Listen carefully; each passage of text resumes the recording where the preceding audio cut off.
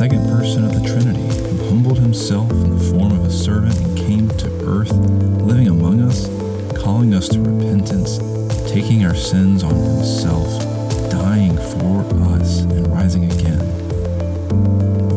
What does it mean to be grounded in that person?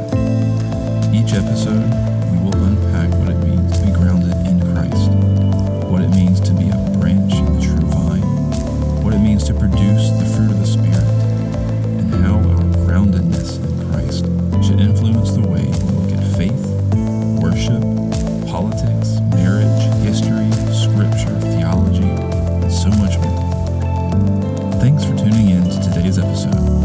I hope you enjoy the episode, that God speaks through me during our time together, and that this and every episode grounds you further in Jesus Christ.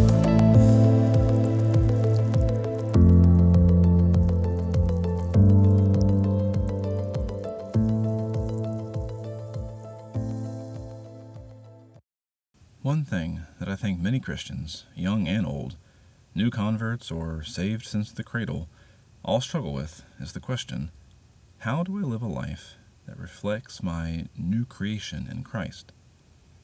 We often understand, even in our head and our heart, that we need to change, that we need to give up those things which are bad or unsavory or icky, whatever word you want to use.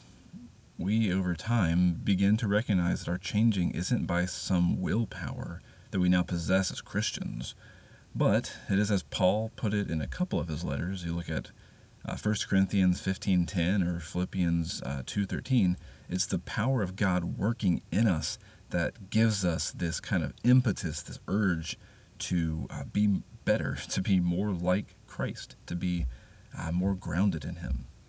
But we struggle. And I do mean we, as I count myself in this group. We struggle to take that first step, even if that first step is a step we take numerous times throughout our lives. To begin this process of sanctification through the work of God's Spirit within us. Our sin screams at us to stop, not to move another inch in the direction of that cursed cross. We want to remain comfortable. We want to feel inadequate.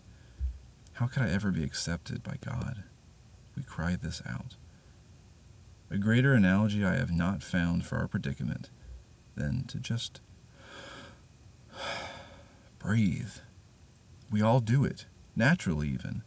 We do it without thinking. We do it without prompting. It sustains us, and yet we must continue to breathe to live. When we find ourselves feeling the weight of sin or guilt, whether it comes with new conversion to salvation in Christ or after years of walking the pilgrimage, only to be found wandering, breathe. Breathing has two components, in and out. We breathe in God's Word through daily Bible reading. As I just said, you begin that spiritual respiratory process by breathing in God's Word, which is breathed out by God. 2 Timothy 3:16 tells us this. And we need to do this daily, like your life depended on it. And newsflash, it does depend on it. This means Bible reading should take priority. I say that looking in the mirror at myself. Read it first thing in the morning. Read it before you go to bed. If you forget, you do not close your eyes or rest your head before you have inhaled some of God's Word. But don't just check it off your list or read a certain number of words on a page. Interact with the Word of God. Breathe it in. Let it fill your spiritual lungs and saturate your spiritual body. Then let it out. You can do that through writing, or, I'll argue, you need to breathe out God's Word through daily prayer.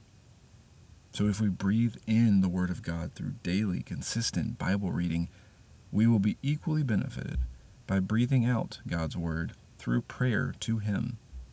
Pray God's words back to Him while you're reading. Ask for clarity. Ask for guidance. Ask for His hand to be on you. Pray while you take your daily walk, while you shower, while you eat. asking for His blessing over your meal, over your walk, over your shower, over your day. Pray in downtime. Paul tells us to pray without ceasing in 1 Thessalonians 5:17. Pray constantly. These don't need to be elaborate prayers. You don't need to pray in King James English, at least not necessarily, at least. Remember that we pray to God the Father in Christ. He is our Father. He's our Abba. He's our Dad. He wants to hear from us, and He finds joy in our prayers to Him. Jesus tells us in the Gospels to pray in all kinds of places throughout His Gospel, and we need to, and we would do well to listen to the Lord. Now, I want to elaborate more on both of these aspects later in other episodes, but today just remember, breathe. It doesn't always come easy, but the more you do it, the easier it becomes, and the more you will get out of each breath. Be encouraged, brother and sister. In Christ, we have full assurance of salvation. You live as a Christian by remembering that you were bought with and for a price. And part of our duty now, part of our obedience in that redemption is that we enjoy is to breathe in breathe in the Word of God, and to breathe out the Word of God in prayer. You belong to a family, a spiritual family, a family with God the Father at the head. So remember, breathe in and breathe out.